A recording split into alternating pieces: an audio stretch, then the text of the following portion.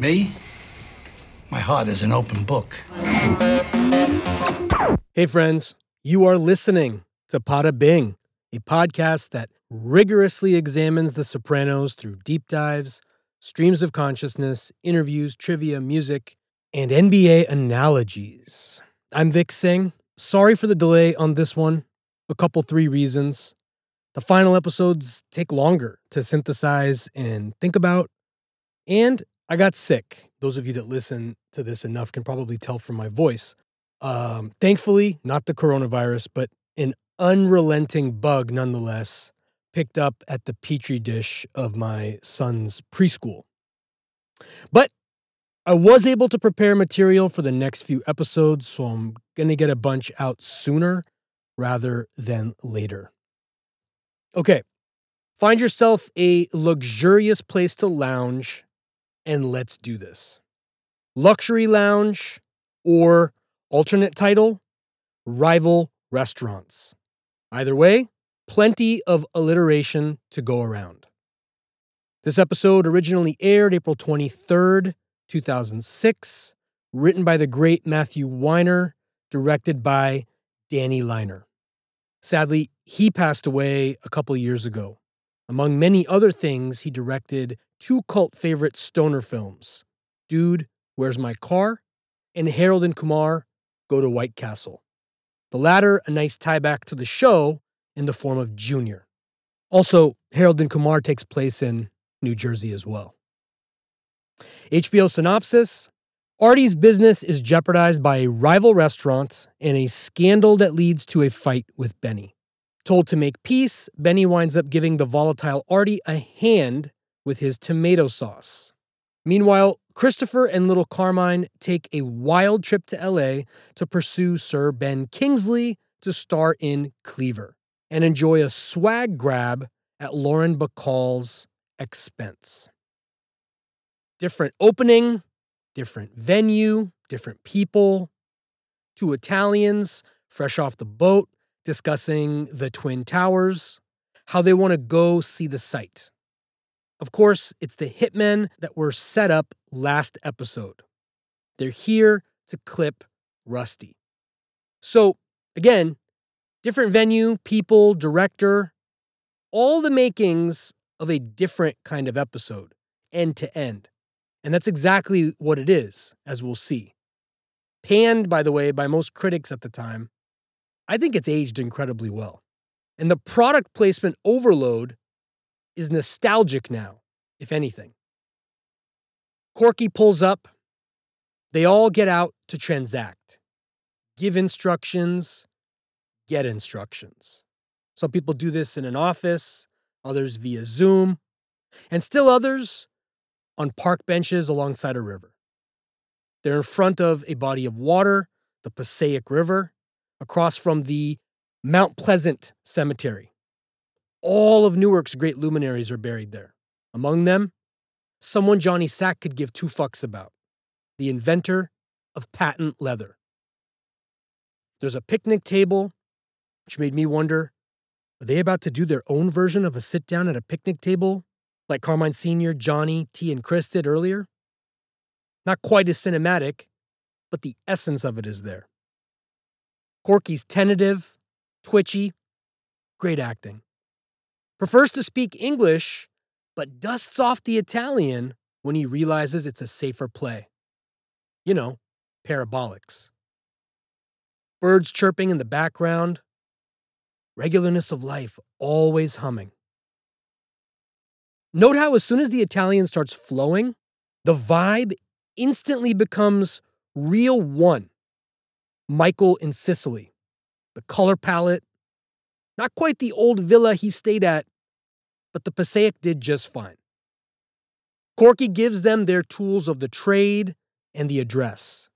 134 DeWunter Terrace, Brooklyn. Real location is right off the Verrazano Bridge on 85th Street and 11th Avenue in Brooklyn. DeWunter Terrace isn't a real street, but I think it's a nod to Terry Winter, flipped. It even sounds like it when Corky says it. But what am I, an audio expert forensic witness now? Corky refers to Rusty, their target, as the man with the long horse face. BoJack Horseman over here. Indulge me on the overhears, okay? Only a few more left, and they just won't stop manifesting. What are you going to do? Then Corky says, the fish have been cleaned, referring to the guns, the dumb gats. Corky does his own version of leave the gun, take the cannolis. The guys question Corky's Italian bona fides. Is he in danger now too? On account that he's a witness? As he peels off, we cut from one ostensibly suspicious Italian to as full-throated one as they come. Phil Leotardo. At a big dinner with pretty much the whole New Jersey crew, and then some. A lot of group dinners over the next several episodes, taking on an especially bygone flair in this new era of social distancing. They're there to celebrate opening the books for Bert and Jerry. Bert Gervaisi, played by Artie Pasquale, doesn't say a whole lot, but he doesn't look like one to trifle with either. He has a certain Norman Bates quality to him, meaning something's off kilter, askew from the get-go. He and Carlo are cousins. Then there's Jerry Torchiano, who we've already been introduced to, of course, Phil's protege. Phil stands up, says it's an honor to be joined by men. Emphasis on men. At which point he explodes about Vito and that whole situation. His anger about it is notable and becomes part of the story going forward. And not just because Vito was married to his cousin. His recoil of the whole situation, coupled with his 20 years in the can, raises questions. Even though T said, guys like that, in that situation, get a pass. Anyway, guys around the table are getting restless, hangry, waiting excess time for food. Eggplant takes time, though, to get it right. Still brings up Artie, says his game's been off lately, like Rajon Rondo, until the playoffs. Everybody's attacking Artie. He's getting it from all sides now. Recall last episode, Angie and Gabby. Just then he pops in, apologizes for the delay, says he's breaking in a new guy on the line. The business of inserting new line cooks. Got me thinking about Anthony Bourdain and his book, Kitchen Confidential. A book that, among other things, taught me what kind of knives I needed to have at home. Oh, and a mandolin, too. Artie kind of gets his own Kitchen Confidential moment this episode. I'd like to imagine what a conversation between him and Bourdain might be like, assuming they ever sat down together to swap war stories. Back to the heart of the matter, more appropriately, the stomach of the matter. His explanation notwithstanding, guys aren't feeling the excuses. Phil asks him if he's been to Da Giovanni in Troy Hills, also known as Parsippany, a township in Morris County. It's where the Vince Lombardi and Larry O'Brien trophies are handcrafted every year for the NFL and NBA respectively. I believe I referenced Daniel LaRusso last episode, the Karate Kid. Anyway, he had an uncle in Parsippany too. Apparently, the place is great. Da Giovanni's, that is. Can turn fish-averse folk into ravenous consumers. All about that agrodolce, sweet and sour sauce. Artie calls the proprietor of that restaurant a kid. This just after Phil said, it's an honor to be in the company of men. Funny little symmetry there. But also, Artie's doing what any NBA All-Star does when there's new blood in the league and they bust a stat sheet out on them one game. It's a combination of great talent for a young guy or outright, who? That old blue ocean strategy of believing your competition is irrelevant. Then, Food arrives on cue. The miracles of modern television beats. And we cut to Tony and Chris walking to their cars. Note, this episode will compare and contrast the plights of Christopher and Artie in a series of back and forth sequences, elegantly done. One guy on the inside and another on the out. But their relative dispositions are very much the same. Disillusionment with their lot in life and desperately seeking something else. And a deft connection is made.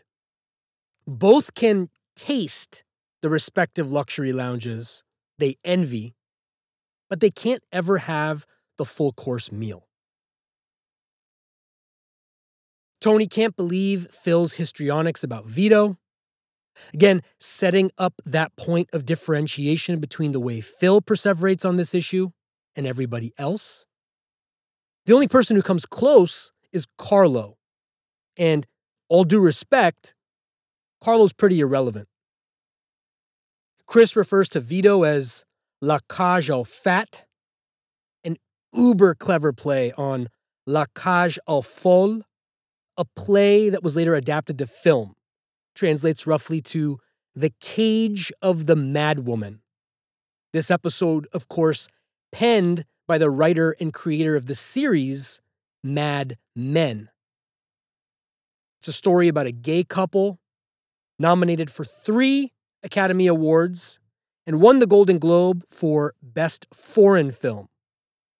That success led to 2 sequels and eventually a 1993 American remake, The Birdcage, that, quite frankly, took most of the original's thunder thanks to a legendary cast pairing of Robin Williams and Nathan Lane. Carlo walks up, speak of the devil. Love how Weiner talks about the ability to start ideas here. The characters are just so rich that you can move from one thing to the next, and the audience can follow. Says he's going to get a PI on it, a real good one. One that can track down to the granular level of a kernel of a corn lodged in a sample of stool. When did this guy become Leonardo DiCaprio in The Revenant? But seriously, he's invested in this. The work stoppage at the job sites are hurting his bottom line. Tony says to ease up, makes a joke about CSI. More of a statement than anything, but Crystal gives a dumb laugh as if it were a punchline of Rodney Dangerfield proportion. But as we see, it's really a conduit to get to his main business of the day. A trip to LA. Carmine set up something for their film. Tony asks if it's business or time off. Clever way to ask, are envelopes getting kicked up or what? Chris says time off from here, New Jersey, but definite business. Says the meet is with Ben Kingsley. Sir Ben Kingsley, a.k.a. Gandhi. His first real role, by the way. True story, he's actually of Indian origin. Real first name is Krishna. Of relevance to the show, also played Meyer Lansky in 1991's Bugsy. Was opposite Liam Neeson in Schindler's List. And one of my favorites, including the book too, House of Sand and Fog. Tony, great response. So you're going to go get an autograph on the weekend of the Notre Dame Michigan game? I got my guys all over. Notre Dame won that year, by the way, 47-21, and were 5.5-point favorites. Chris says he's got it covered, and that getting Sir Ben attached would make the film a go. The term attached has no official meaning. Nobody really knows exactly what it means. But it's oftentimes enough to generate momentum to get something made. People traffic in the word attached, like Pauly traffics in what do you hear, what do you says. Chris is real high on Little Carmine and the progress they've made together. And you can't fault his hype. I've been there too. I feel like a lot of us have. The initial momentum of things like that are intoxicating. And you think the people in the mix are really going to get shit done, make it happen. Negative energy like Tony's here is a slippery slope. Tony calls little Carmine retarded. I feel like that word's been applied to him before. Maybe that was just Chris talking to Adriana about being able to multitask. Chris says, you agreed to this in the hospital. He knows he really didn't, though. He just assumed he could slip one through the cracks at a moment of vulnerability. Ask for forgiveness later, kind of a thing. Tony says, I was in a coma. At which point Chris says, fine, he'll cancel, pouts like a teenager when Tony softens.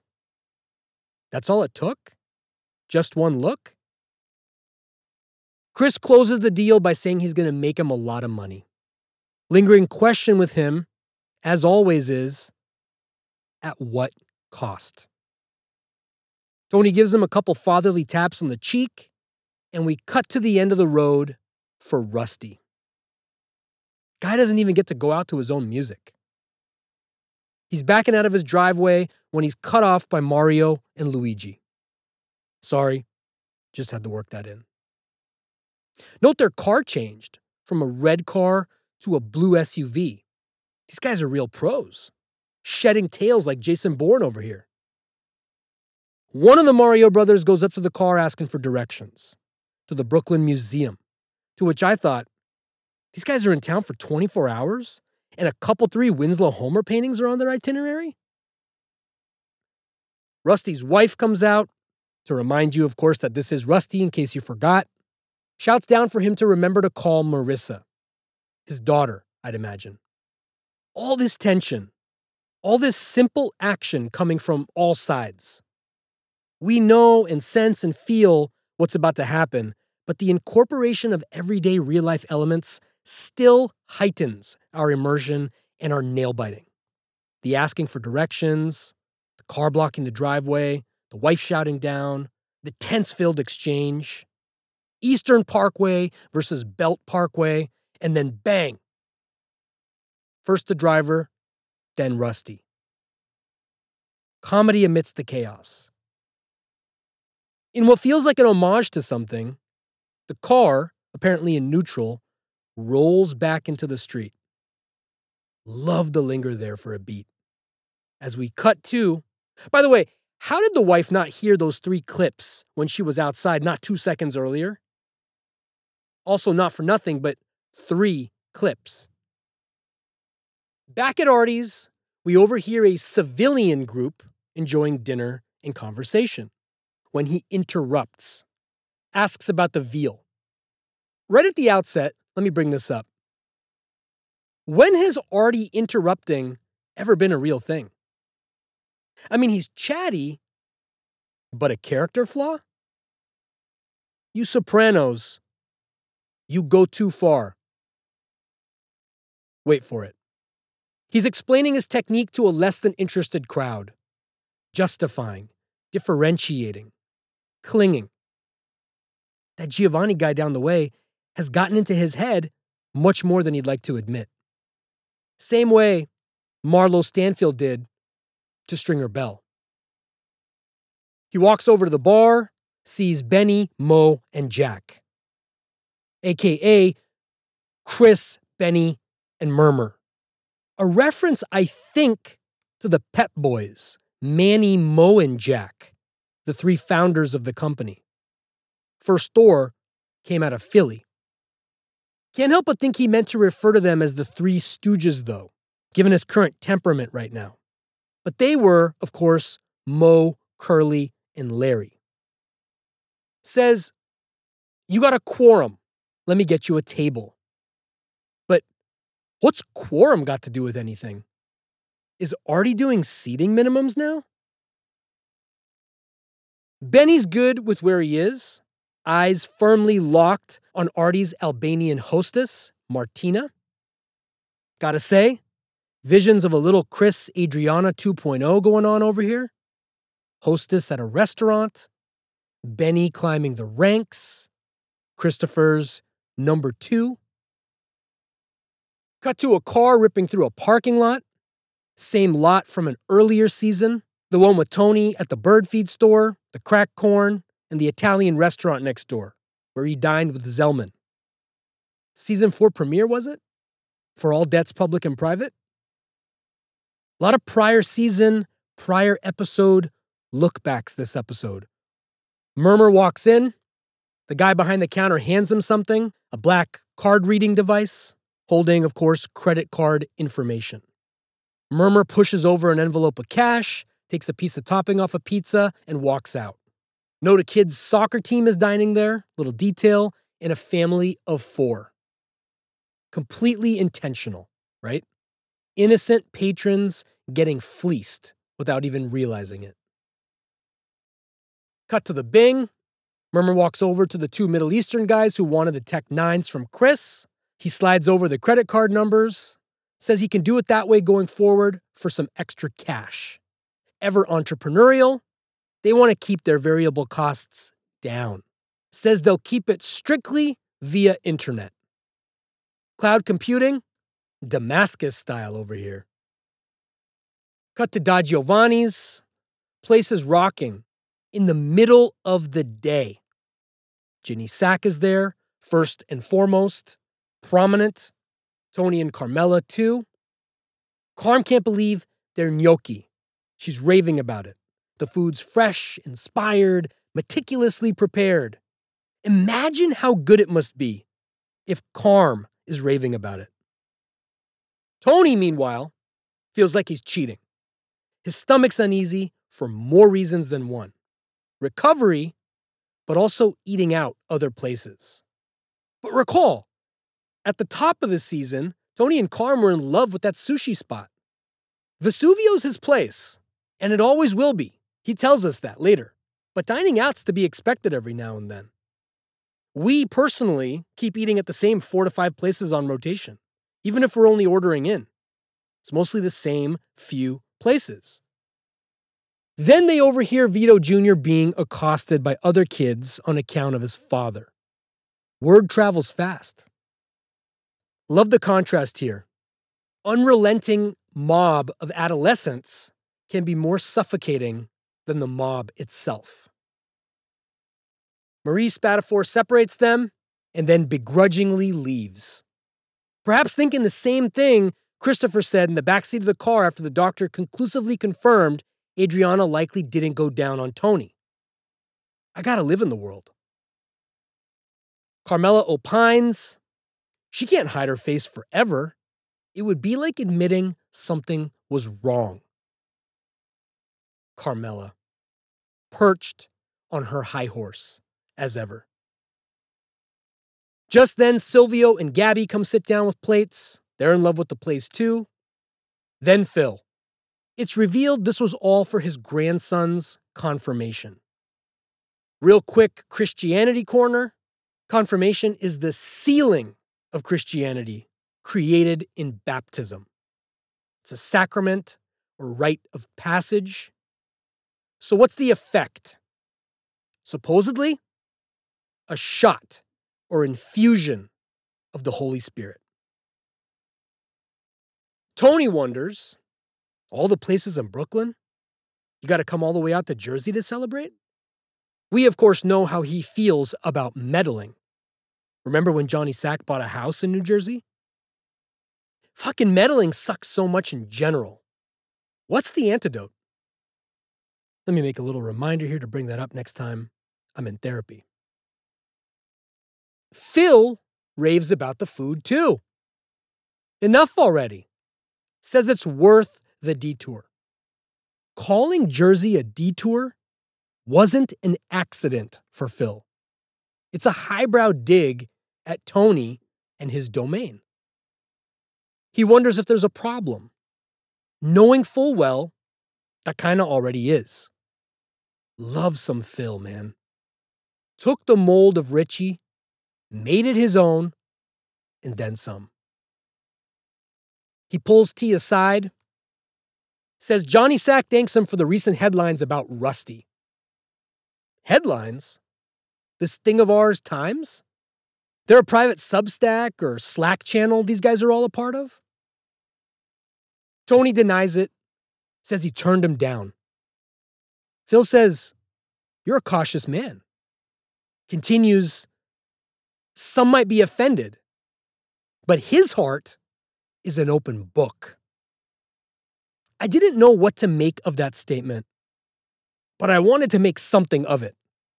I later learned it was a lyric from the song Live and Let Die. That's right. Wait for it. Axl Rose over here. Now that I got that out of my system, we also know it, of course, as the song created by Paul McCartney and his wife Linda and performed as Wings. Became a super successful Bond anthem. Tony's lips are sealed. He's just listening. Carryover from the storyline episodes ago, where, of course, he chose to insulate himself from this from the get-go. Phil says they'll chalk it up to a headless horseman. There's another Ichabod Crane reference. And another thinly veiled dig, referring to Tony as the same headless horseman that took out Tony B. Also note how Phil opens his jacket, perhaps revealing he's not wired up for sound. Just then, Giovanni comes out to a standing ovation. Artie was right. He is just a boy, with a full head of hair too, rivaling Jerry Torchiano. But all that adulation for some fucking gnocchi? I mean, make the guy earn it, I say. Put him in a pressure situation. Do the equivalent of giving him the ball down 1 with 13 seconds on the clock and let him sink a game winner before crowning him the king of Bloomfield Avenue. Cut to Artie's empty restaurant. The contrast is especially apparent here. Also a metaphor. Empty on the outside as well as on the inside. This needle can be thread to Christopher too, who later we'll see picking at breakfast in a hotel room, alone on the other side of the country, after learning he didn't have the makings of a A-list talent attacher. Music's blaring in the background. To me, the song from The Family Man, the movie with Nicolas Cage and Téa Leoni. Always find a way to rewatch that one during the holidays without fail. Anyway, the song is La La Means I Love You by the Delphonics. He sees Martina getting intimate with Benny. This jealousy and simultaneous lust for a member of his pit crew? We've seen this storyline a couple of times before, too. Adriana and Elodie. And with that, Artie pulls her aside to tell her that her green card status is in jeopardy. His cousin, who was going to push it through, couldn't deliver. Read, "If I can't have you, Benny can't either. And if I can't stop him outright, I'll just hurt you instead." Cut to the Bing. Tony comes in, says hi to the Middle Eastern troupe before heading over to a forlorn Artie, indicating he knows who they are, by the way. Discreet on some things, but not others. Artie's feeling down, considers Tony's power and privilege to do as he pleases, when he pleases. First, in the form of the dancer in front of them. He could have her, but not Artie. There's a distinction. The first glimpse of the distinction of regularity versus Tony. Artie's real issue, source of hurt, is that he overheard a bunch of them had a meal at Da Giovanni's. Tony says he was going to tell him, but it was for Phil's grandson's confirmation. That's all. The only reason. What? Phil couldn't have done it at Vesuvio's? But it's what friends do on some level, right? Heck, family too. Lie to avoid escalation, hurt feelings, resentment. Fashion aside, Tony's shirt, scribbled in shapes, wearing his back of the napkin strategies on his sleeve, literally. Tony plays Giovanni's down. Lies. Says Carm got a little sick after. Artie says that Gabby said he should check it out. Maybe learn something. Tony then quotes Biggie, albeit likely inadvertently. Lays into how she runs her mouth. But Artie knows Tony's blowing smoke. Got sick? Remember, Artie's Mr. Permutations guy. Removing cobwebs with a scythe. Tony says it was a business obligation. Last time Artie heard that, he reminds us, he had to call the fire department. There's an rim shot for the ages. Not to be outdone, Tony's got one of his own. Well, maybe you need another fresh start to fuck up. At which point, Artie throws money on the table and starts to leave. Tony tries to stop him, softens like he did for Chris moments ago. Artie insists, says he knows where his heart is. And that's a true statement. He's one of the few people, if not the only person, who can say that with any degree of accuracy. Says he has to go plan the menu. But cut to Artie at home in the bedroom, still downtrodden, talking to Charmaine. Note the bottle of red affixed to the wall behind him. He's talking about the restaurant business. A guy called Fasanella, Artie's old man's meat guy. Another Satrial?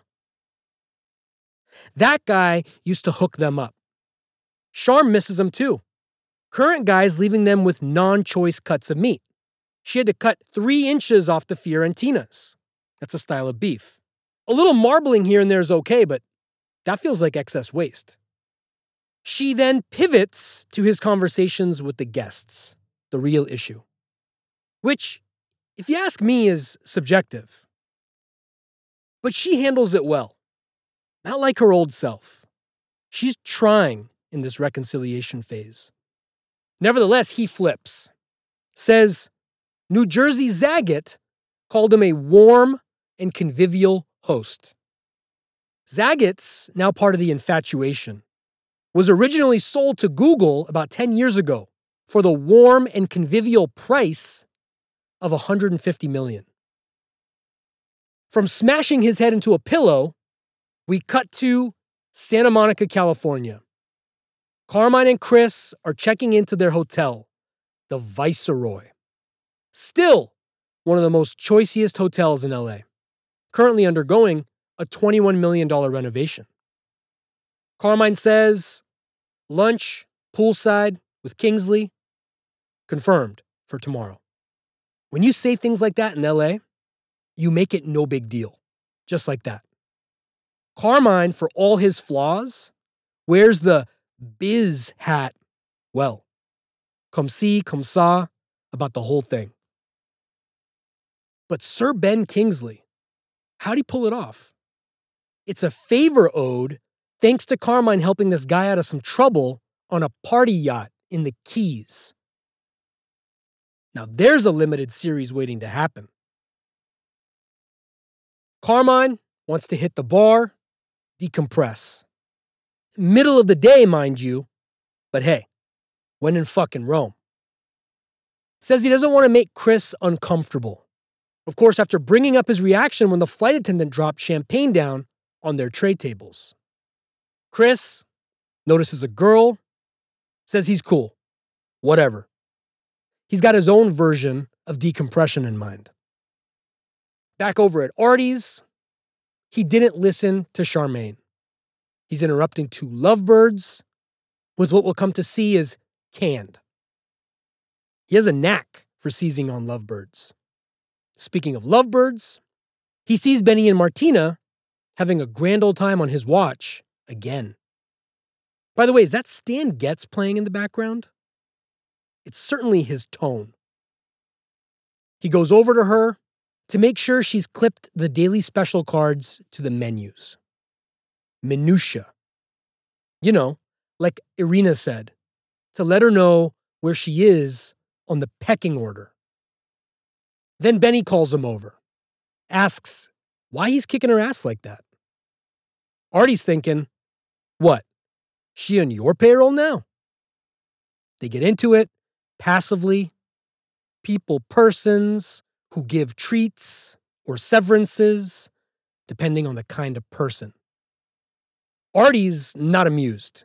He's got an invisibility cloak in the form of Tony Soprano, and he knows it. But here, that's also coupled with a little of the misanthrope in him. He could give two fucks about the world right now, especially these guys. And Benny? Fucking Benny's got nothing to say about it. Yet. Charmaine to the rescue, says he's got to plate the salmon. You think she knew about the rap battle that was about to go down right there?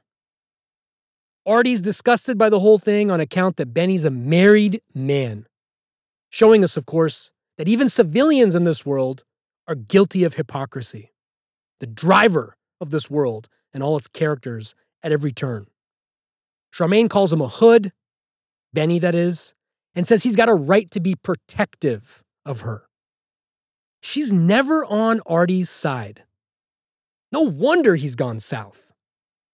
Not Boca South, but you know what I mean. Also, love how she's framed in this shot. At the top and bottom by the kitchen shelving and stacked dishes. Almost has a Goodfellas, Copacabana feel to it. Cut back to Chris in LA, doing LA. Lines of coke. Loved that I learned it's called skiing thanks to the show. He's with that girl we saw in the lobby, wasting no time taking her shirt off. Oh, but he didn't charm her, knock her off her feet. She's a pro, and an expensive one. He negotiates a little. She relents. He brushes his teeth with some coke, and then explores her torso. Cut from an LA dinner to a New Jersey one. Tony at Vesuvio's, alone. He's waiting on Carlo, stuck in traffic on account of a supposed sniper on Route 23, currently known as the Heroin Highway. Tony chats with Artie about spicing things up with promotions for what Artie refers to as Gomer douchebags. Tony gets moody, and Artie finishes with, he'll give this place back to the bank before turning it into a fucking IHOP. IHOP, of course, was referenced and explored a little back in Camelot. Then he comes back with, you want to help me? Pay your tab. Oh, he went there. Did he forget about the Armagnac thing Tony bailed him out of? And how that essentially wiped his tab and enabled him to eat free going forward? The specifics and particulars are unclear, but it was something in that ballpark. Tony, rightfully, excuse me? Artie explains, entertainment in the form of Pat Cooper gets paid for a Barone sanitation celebration, but the food services get stiffed. I think he's talking about Pat Cooper, the comedian, who is famous for his Italian heritage stand-up routines. Tony waits for the waiter, ponders it all, as we cut to a car pulling up outside what looks like Titleman's Motel at first sight, if you remember back that far.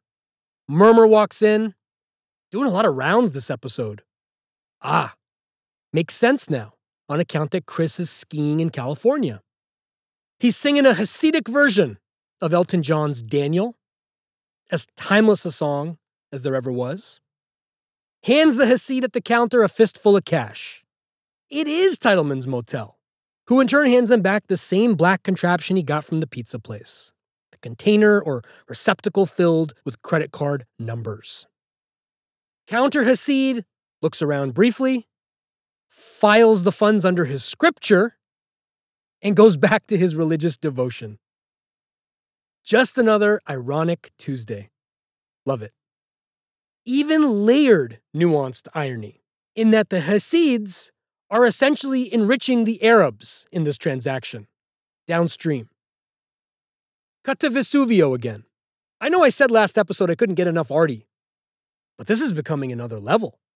Also, originally remember feeling uncomfortable, like his time was numbered on account of the excess screen time. Two guys from American Express come in to look into some irregularities in charges at Vesuvio. They call it Nuevo Vesuvio, and Artie, of course, corrects them. Nuovo Vesuvio. They're blunt. There is credit card fraud going on at this restaurant. People's card numbers were copied and then used to rack up thousands of dollars in phony charges.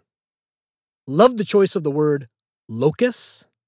Authentic accents with SAT words. Perfection. They have to suspend the charges at the restaurant pending further investigation. Artie gestures to Charmaine that they're being cut off. In the pantheon of hand gestures on this show, his was a cut above. Same way he slices that veal with a straight razor. This is a big deal. 30% of his business, at least.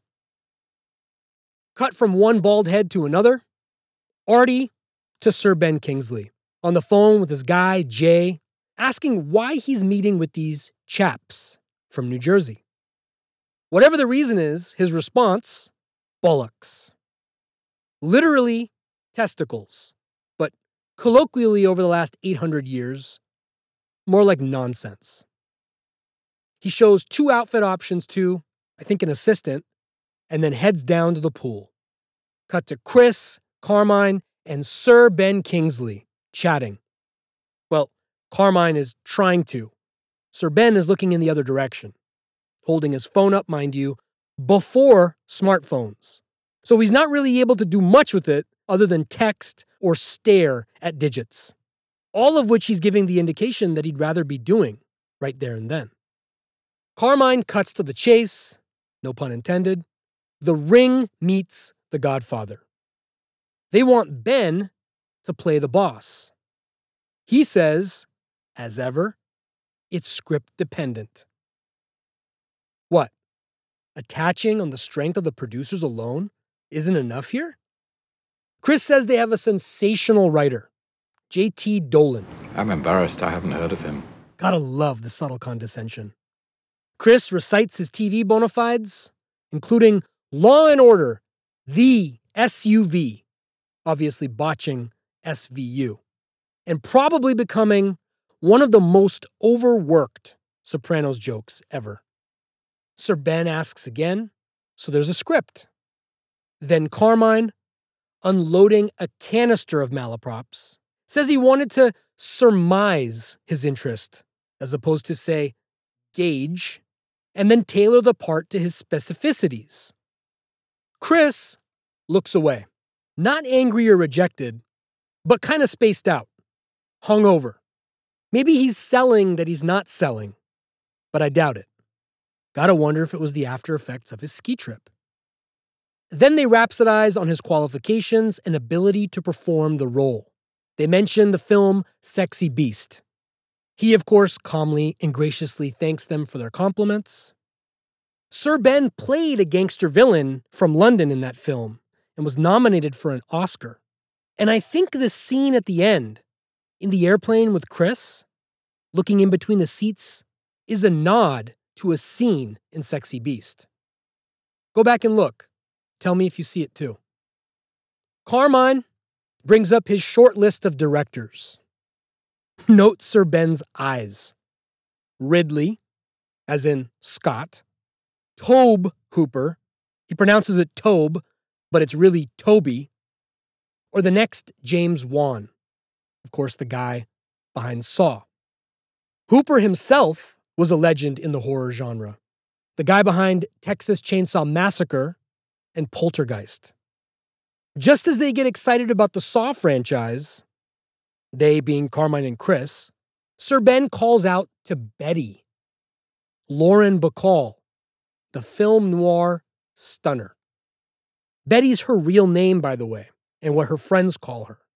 Her name got changed to Lauren by her manager, Howard Hawks. Noah Tannenbaum told me that. She made movies for almost 70 years. As legendary as they come. And she showed up for The Sopranos.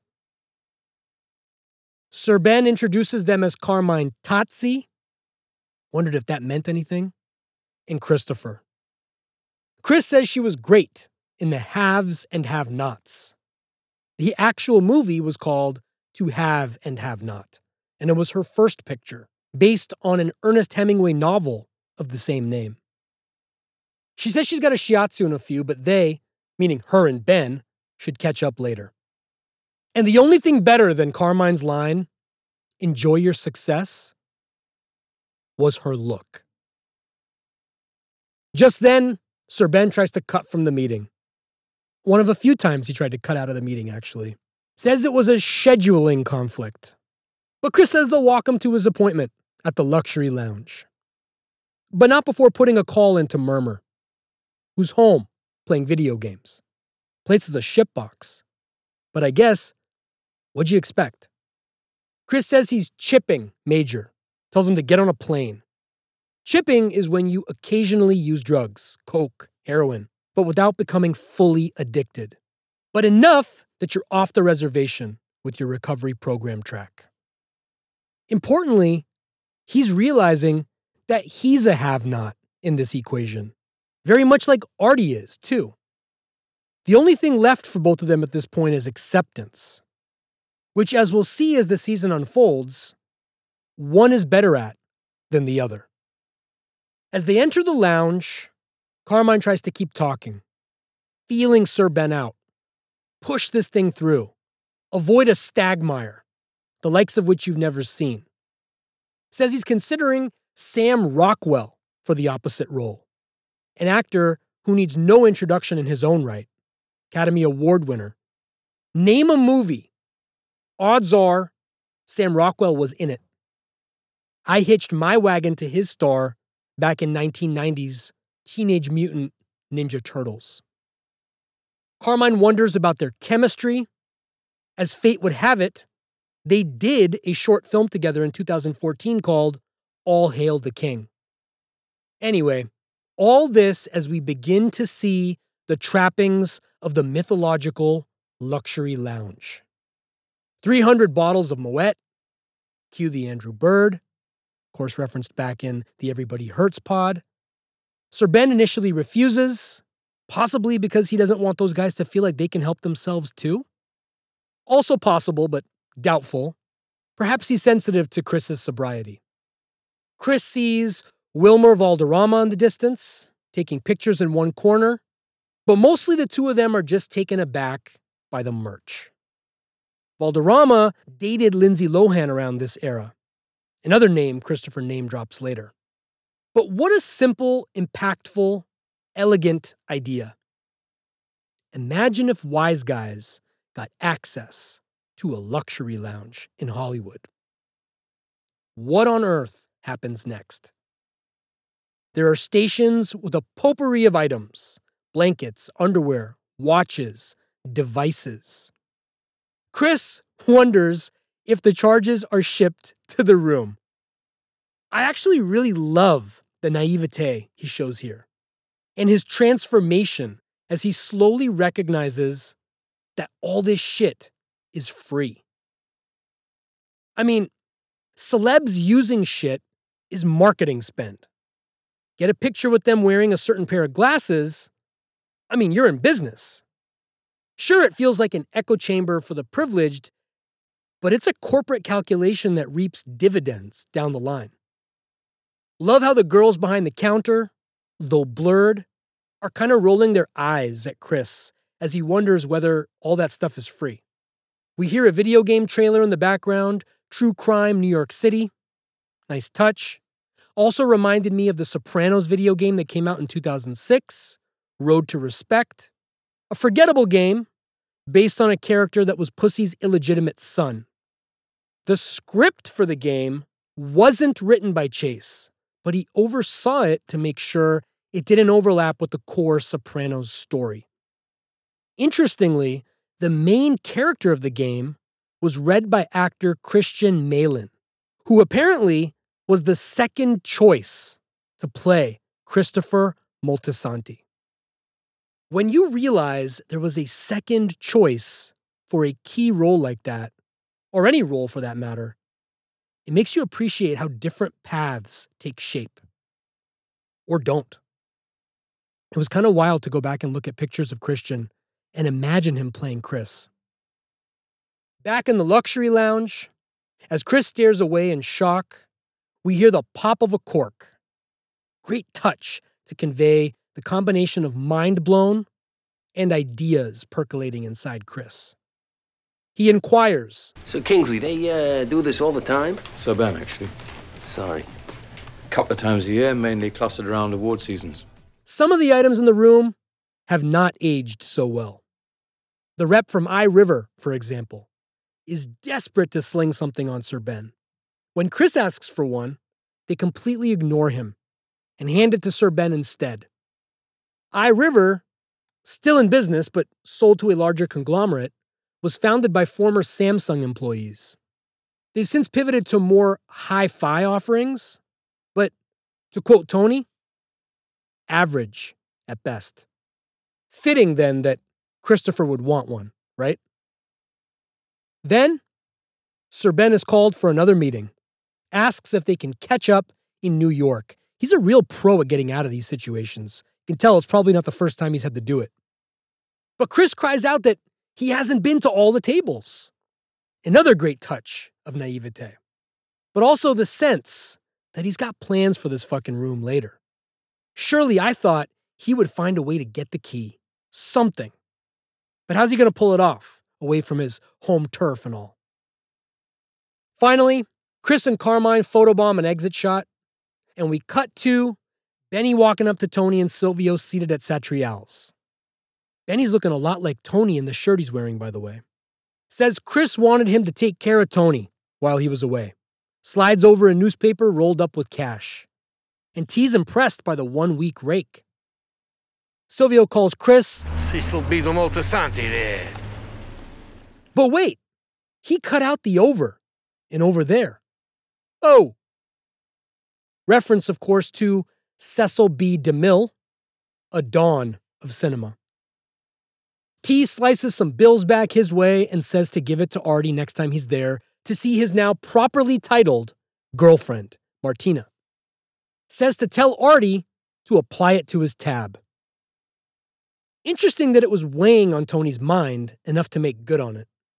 But realize he's doing it with money stolen from Artie's restaurant. Think about how fucked up that is for a second. And appreciate the brilliance of the writing and world building. The continuity of it all. Speaking of, cut to Artie's. Interrogating his staff about the credit card thing. 2 line cooks comment about Charmaine's assets. They are exceptionally, up front, this particular scene. Kind of distracting, given the gravity of the situation. No pun intended. Artie says this is bigger than Moroccan olives or toilet paper. Clearly, past issues he's had to deal with this crew. But whatever's going on has got to stop. Made me wonder why Artie didn't have cameras installed everywhere. Were those not commonplace then? Did Tony forbid them? That would have made for an interesting storyline. One guy on the team loses it over toilet paper. Someone who Chris might call a one-wipe cocksucker. And that sets Artie off too. Gives him license. Pulls the tablecloth, says that what they're doing to him is nonstop ass rape. A line attributed to Weiner's agent. Then he storms out. And Charmaine, or Mamie, tries to save the situation. Asks them to clean up the mess so they can open.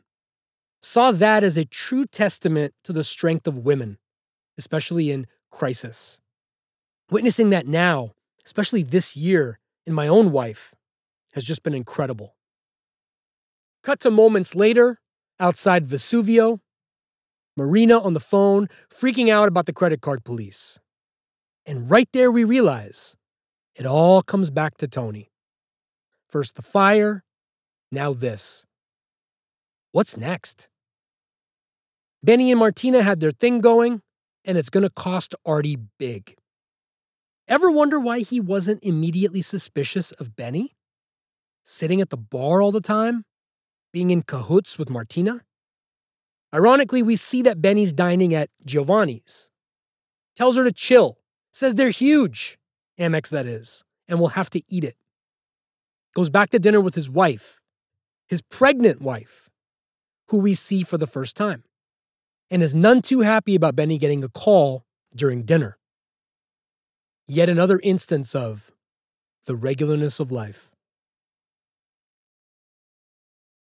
Cut to the next morning at Artie's. Back at home, that is. Reading the headlines, we see our worst fears. How fitting is that? Weiner talks about the difficulty of writing headlines in rags for the show, so you know everything is considered down to the granular level. He notices a rabbit in his vegetable garden. His eyes widen like Barry Bonds when he saw a fastball in the strike zone. That rabbit is fucked. You know right there that the focus of all his frustration with the Milky Way galaxy at this point is going to be unleashed on that rabbit. And yep, 2 seconds later, it takes a sniper rifle shell to the torso. Gotta say, nice aim, Artie. Also, makes you wonder right there, is that now somebody's dinner? Can it be, legally? Feels like a health code violation. Charmaine comes out. No firing in the borough limits. Do you want us in even more trouble? I brought those arugula seeds all the way back from Italy in my shaving kit.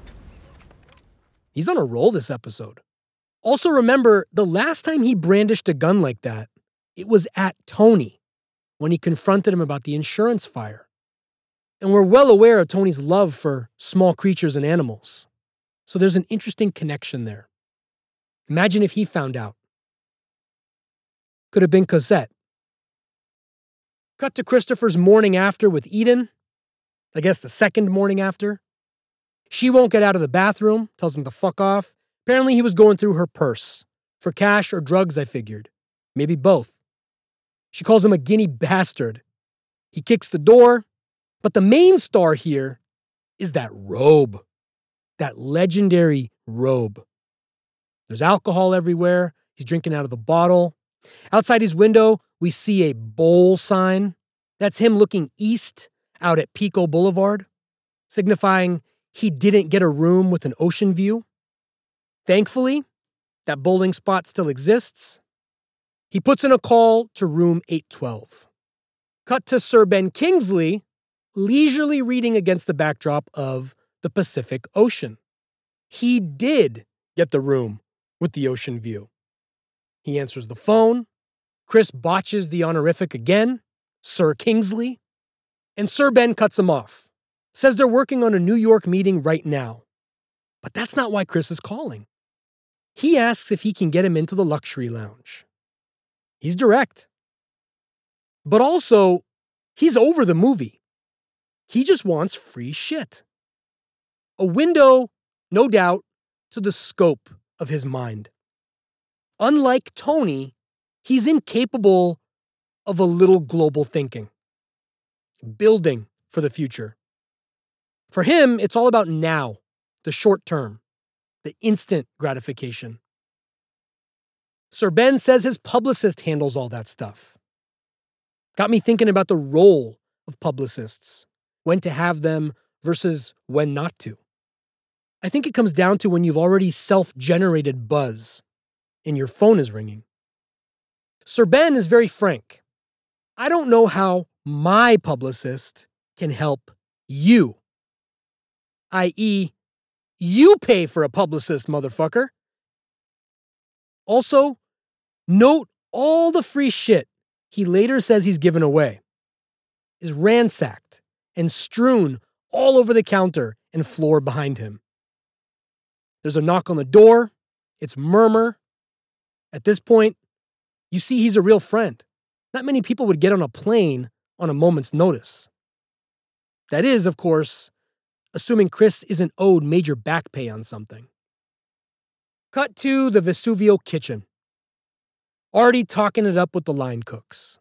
talking specifically about the difference between black truffle versus white. White truffle is the more rare, expensive type. They are more commonly found in Italy, and they're the more pungent of the two, so should be used sparingly. Black truffles are more commonly found in France, and are generally used in sauces, as opposed to garnish. But enough. What's this? Barefoot Contessa now? Artie says he's off to an investing club at the Learning Annex. The Learning Annex is one of the biggest adult education companies in the world. Well, was. It ceased operations a few years ago. One of its lecturers throughout its almost 40-year history? Current president, Donald Trump.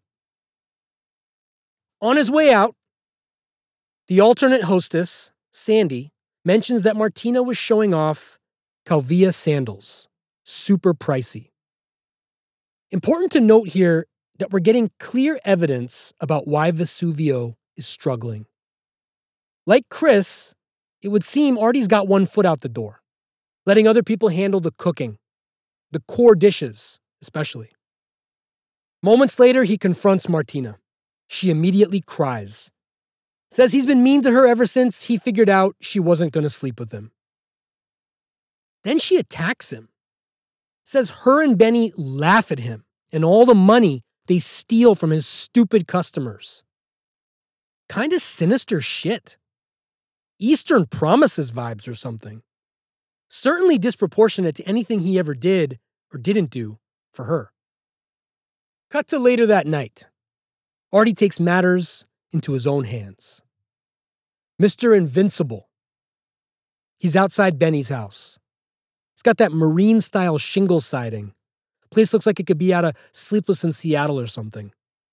He rings the bell 4 times, 5, 6, 7.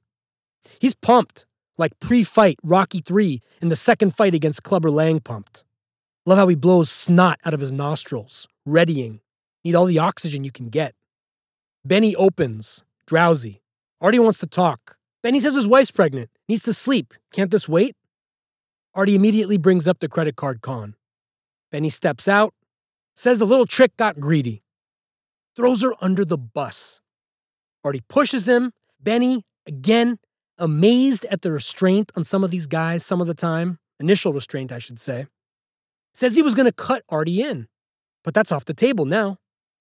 Artie identifies himself as regular fucking people before giving him another, more aggressive shove. You and Tony and that thing of yours can run roughshod over whatever you like, but those of us that play by the rules have to stand idly by and make way. That shove was for all the Joe Jerkoffs out there. This time, though, Benny doesn't care. He's been down this road before, getting touched up by Phil. Fuck if he's gonna let Artie get away from this unscathed. And he gives him a good scathing, but Artie's adrenaline is on another level, and he destroys Benny. Poor fucking Benny. That's twice now. Made me wonder how he had no problem with the wise guy like Benny, but struggled with Jean fucking Philippe? Artie finishes things off by spitting into Benny's open, bleeding mouth. The staccato of just saying that is unmatched by the scene we see. Probably one of the most gangster moves in the entire series by someone who wasn't a gangster. At least not in the traditional sense. He finishes early. He has so much rage that he shadow boxes a little more. Get every last bit out before leaving. Leave your baggage at the door moment of sorts. He walks to his car, sliding from side to side, and we cut to Sir Ben in a robe, in an elevator, calmly listening to music. Actually has therapeutic qualities. When you're alone in an elevator, the sounds can be transportive and extend time, stretch moments from one to the next. Then, the elevator opens to Chris and Murmur, and we get one of the best, "Ho, there he is," you'll ever find anywhere. Ho, there he is. How you doing? Great, thanks. Mostly because of the context of who it was directed at here, but so great. How you doing? Of course, More a statement than a question. Moltisanti's tank top is so bad, it's good. Juxtaposed with Sir Ben's pre-massage robe and Murmur's Hilfiger getup. Chris brings up the luxury lounge again. Gotta commend him. He does follow up like a motherfucker. Chris starts to use the only talent he's got. Intimidation brought forth by the family that backs him in his line of work. And Sir Ben figures it out quick. After all, he did play an unruly gangster in Sexy Beast. Also, as we've talked about before, the things that happen in elevators on this show. Add this to the list. Sir Ben tries to change the subject, deflect, asks about the genesis of the name Murmur, never ever imagining it was a literal nickname because of an actual defect. But Chris won't leave it. They keep handing shit out, the coolest shit in the world, to the people who need it the least. When they exit, Sir Ben turns around and says they may have misunderstood him. He gives most of that stuff away to homeless shelters, the rest to charity auctions. His own level of hypocrisy and bullshit, no doubt. And fittingly, Chris calls bullshit. Something was earmarked for his godson. He heard it himself. What about that? And Chris does have a point there. There's nothing there Sir Ben couldn't easily buy for his godson, and then some. To which Sir Ben admits it's obscene. But it's nothing compared to award show baskets, oftentimes in excess of $30,000 worth of giveaways. Redirecting his own complicity creates a light bulb inside Chris that will have costs for Sir Ben's dear friend, Betty. Everything's connected. Before leaving for his massage, he calls it all lolly. It's just money.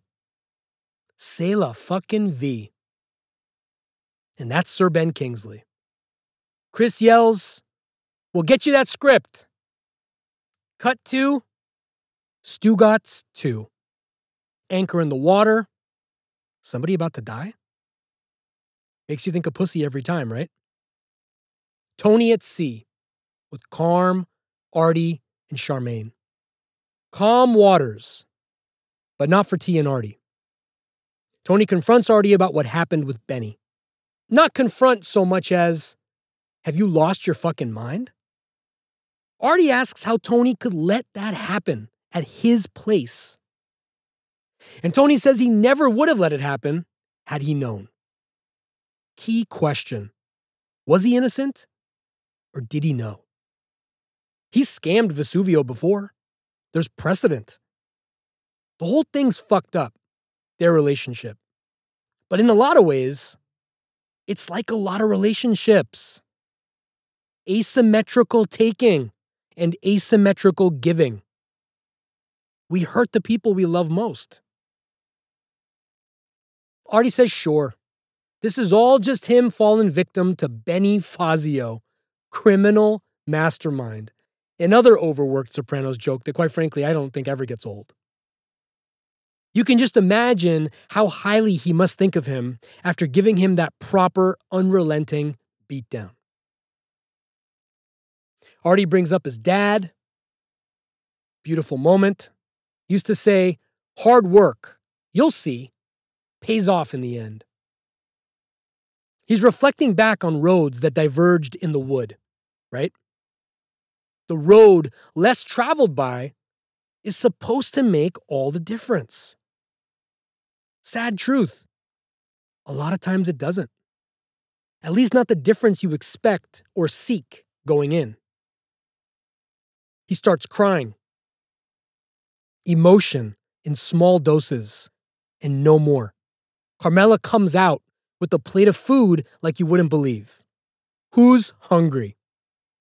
Perfect Sopranos stab of emotion coupled with regularness of life, mundanity. The sacred and the mundane. And we cut to Chris, eating room service. In that robe. First, the great overhead shot, an angle of him from the balcony looking in. Then the close-up. He answers a phone. It's Carmine. Sir Ben passed. At first, the way he says it, for a blink, you think he died. Carmine, by the way, is sitting in the city, dining al fresco at Cafe Palermo on Mulberry Street. Chris sort of blames himself, says he tried everything, which is complete horseshit. He didn't do jack. Then gets up, destroys the glasses he was given, and we cut to lots of fast cuts this episode, short burst scenes, momentum. Cut to Benny, face destroyed again. He wants to kill Artie.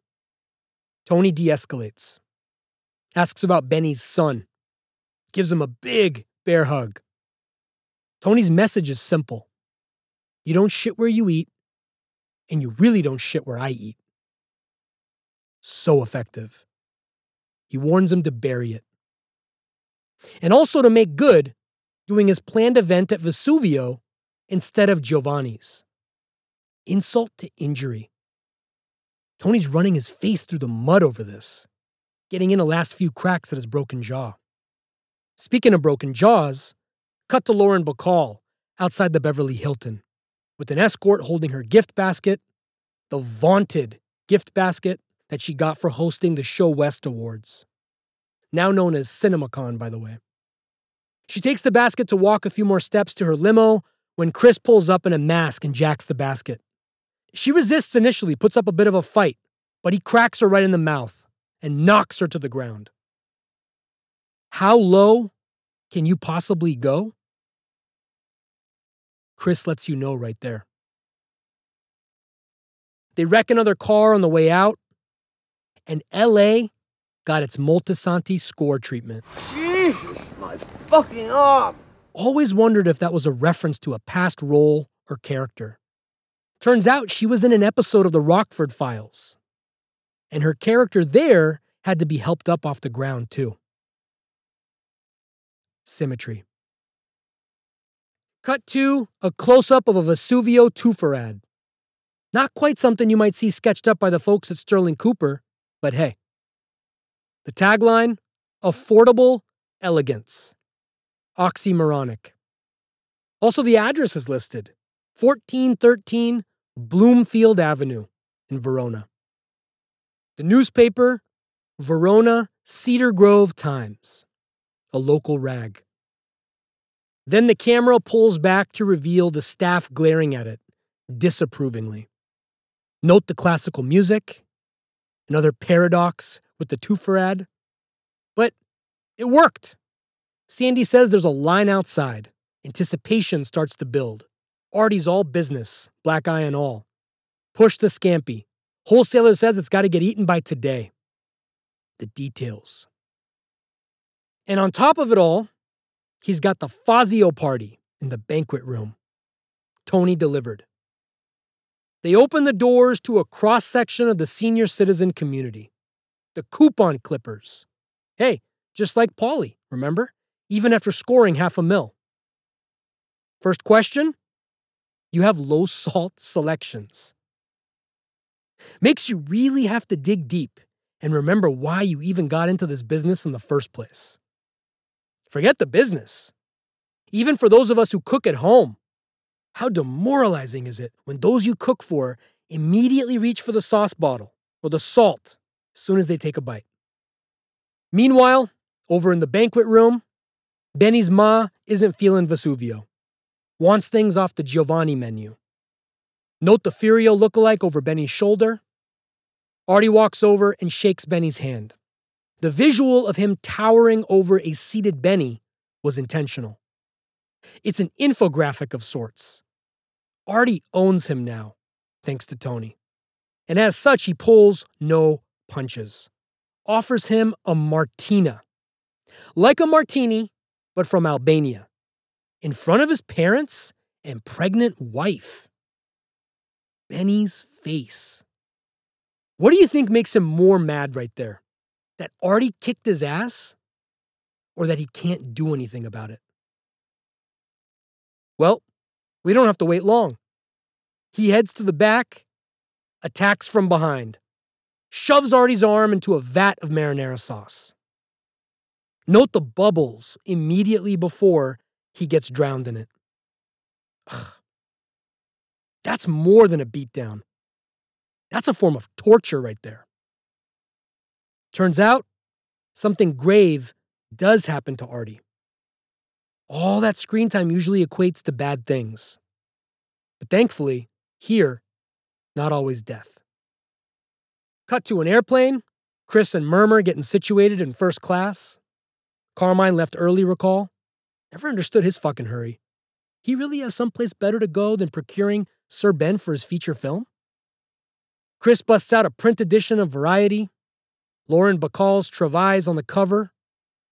Chris, looks like, changed the industry after all, whether he intended to or not. Or perhaps not in the way he originally envisioned. Industry perks are being re-examined. Murmur, reading a Sky Mall, and Chris laugh about it all. But oh, the simple pleasure of flipping through a Sky Mall catalog on an airplane. Just then, gulp, Sir Ben and his assistant board the flight. Seriously? What are the fucking odds? They sit behind them in first class. Chris gets some form, some kind of one-upsmanship here. The classic Chris look back in between the seats. Again, I saw that as a nod to Sexy Beast. Overall, perfect little Sopranos memory that's a joy to revisit every time. Never gets old. Getting closer to the end, back at Vesuvio, Tony's alone again. Carm and her parents were supposed to join, but he tells Artie Hugh and Carm are on the outs. Hugh's had a lifetime of her bullshit. Sans today, it turns out. Note the cast on Artie. No amount of bandage spared. Tony calls it a meat hook. Mary and Carm show up. Mary's delighted to see Artie. Her big night out. She then reads the menu word for word. Contrast that with Tony and the guys could recite the menu in their sleep. Also note how Carm hands Artie flowers for his hand. A small gesture for ingratiating himself and being the hired help in this world of theirs. Tony contemplates saying something to his mother-in-law, but then overhears Artie dropping his same high chair line on another young couple. He goes to the back to talk to Artie about his problem. Says he's got a number for a good psychiatrist. Would he really send him to Dr. Melfi? I feel like that's too close to home. It's got to be one of her colleagues. Then, he drops the Ojibwe concept on Artie. And Artie reflects that right back to him. Calls him Bodhisattva. That line is fucking priceless. A Bodhisattva, of course, is any person on a path to Buddhahood. Tony references the first season, the shit with his mom, the storm, the tree, and how when he was at his lowest point, he chose this place to come with his family to dine. Then he drops a business bestseller on Artie. Lovingly, always on a different level with Artie. In business, sometimes shit happens. The playing field changes. Whatever. And you gotta do whatever you gotta do to keep your dick up. Jack Welch over here. Then he mentions that nobody wants to hear him talk. The corny jokes, stupid stories. Gotta say, this echoes Carmela talking to Tony about how everybody laughs at his stupid jokes because they have to. But as a corollary, patrons have to too, out of fear that he'll spit in their food or worse. When Tony leaves, I love how Artie leans back onto anything he can find to take in what T just said after he's gone. His own religious confirmation, if you will, after being corroborated by two people closest to him. The truth hurts. Cut to Tony checking out boats in a magazine in the back of the Bing. Smoke everywhere. As Mr. Blowsmoke walks in, returned fresh from his trip to LA. Worth mentioning, Chris had one foot out the door. Got his wish. Go to Tinseltown. Got his meetings. But had one foot out the door on that too.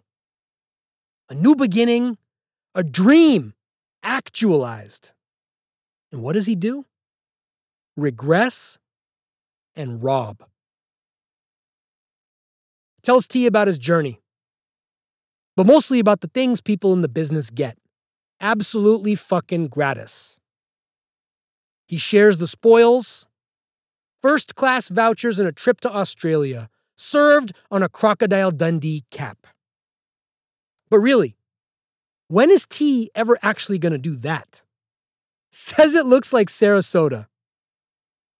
Not good enough. He rifles through the bag, looking for shit he likes. Something better. Always got to tax that ass. Chris starts to look like he's going to get taxed more than he envisioned.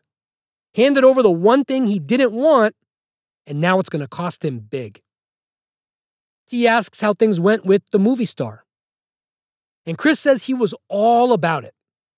But he doesn't think he's right. The level of bullshit. Like the dogs and pigs that snort truffles in the ground.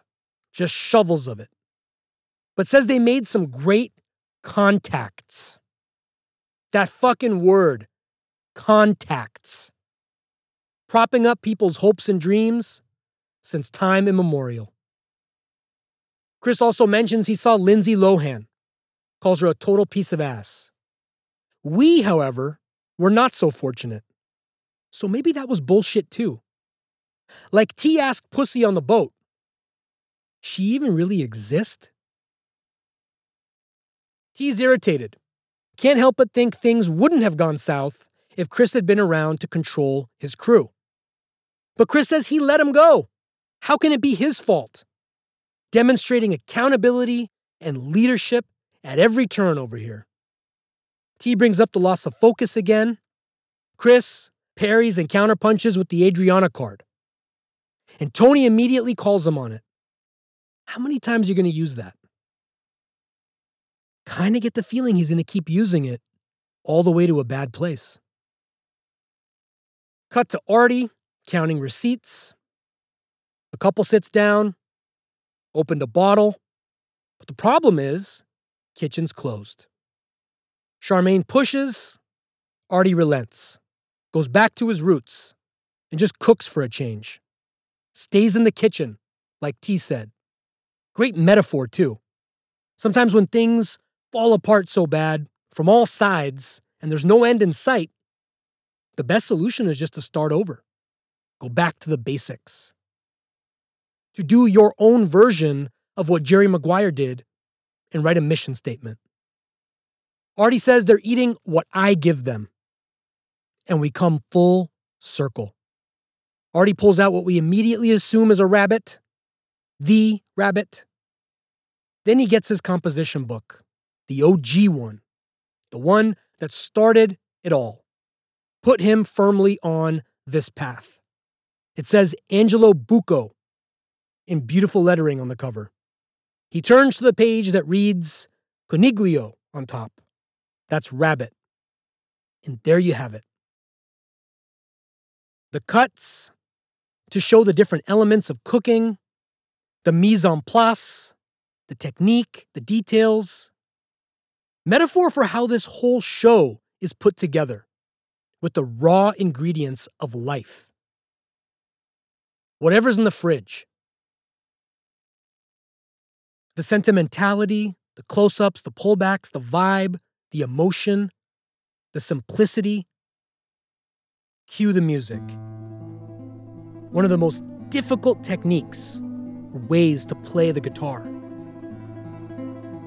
Vesuvio isn't just an anchor for Tony, as evidenced by the dropping of his anchor on the boat when Artie was on it. It's an anchor for us and the show.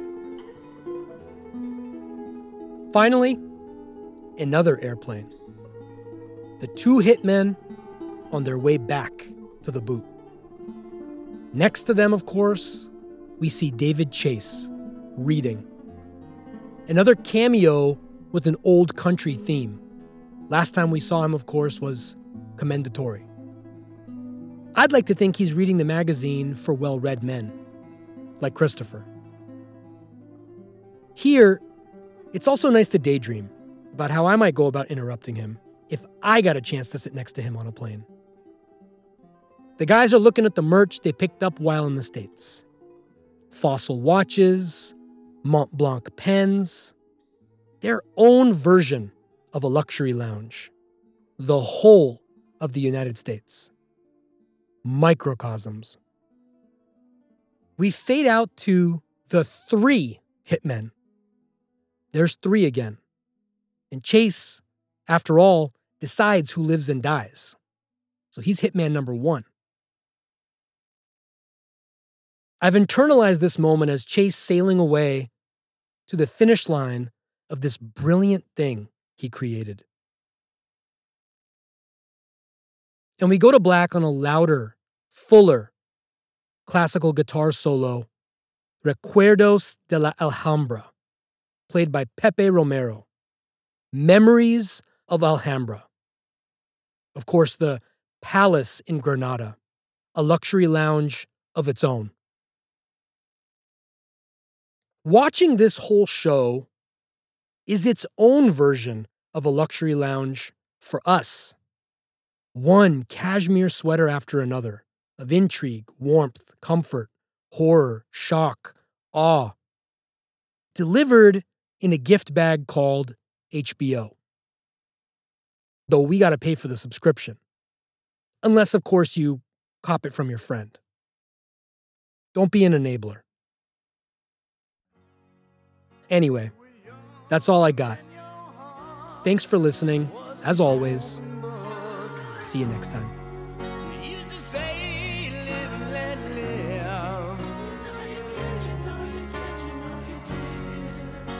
This ever-changing world.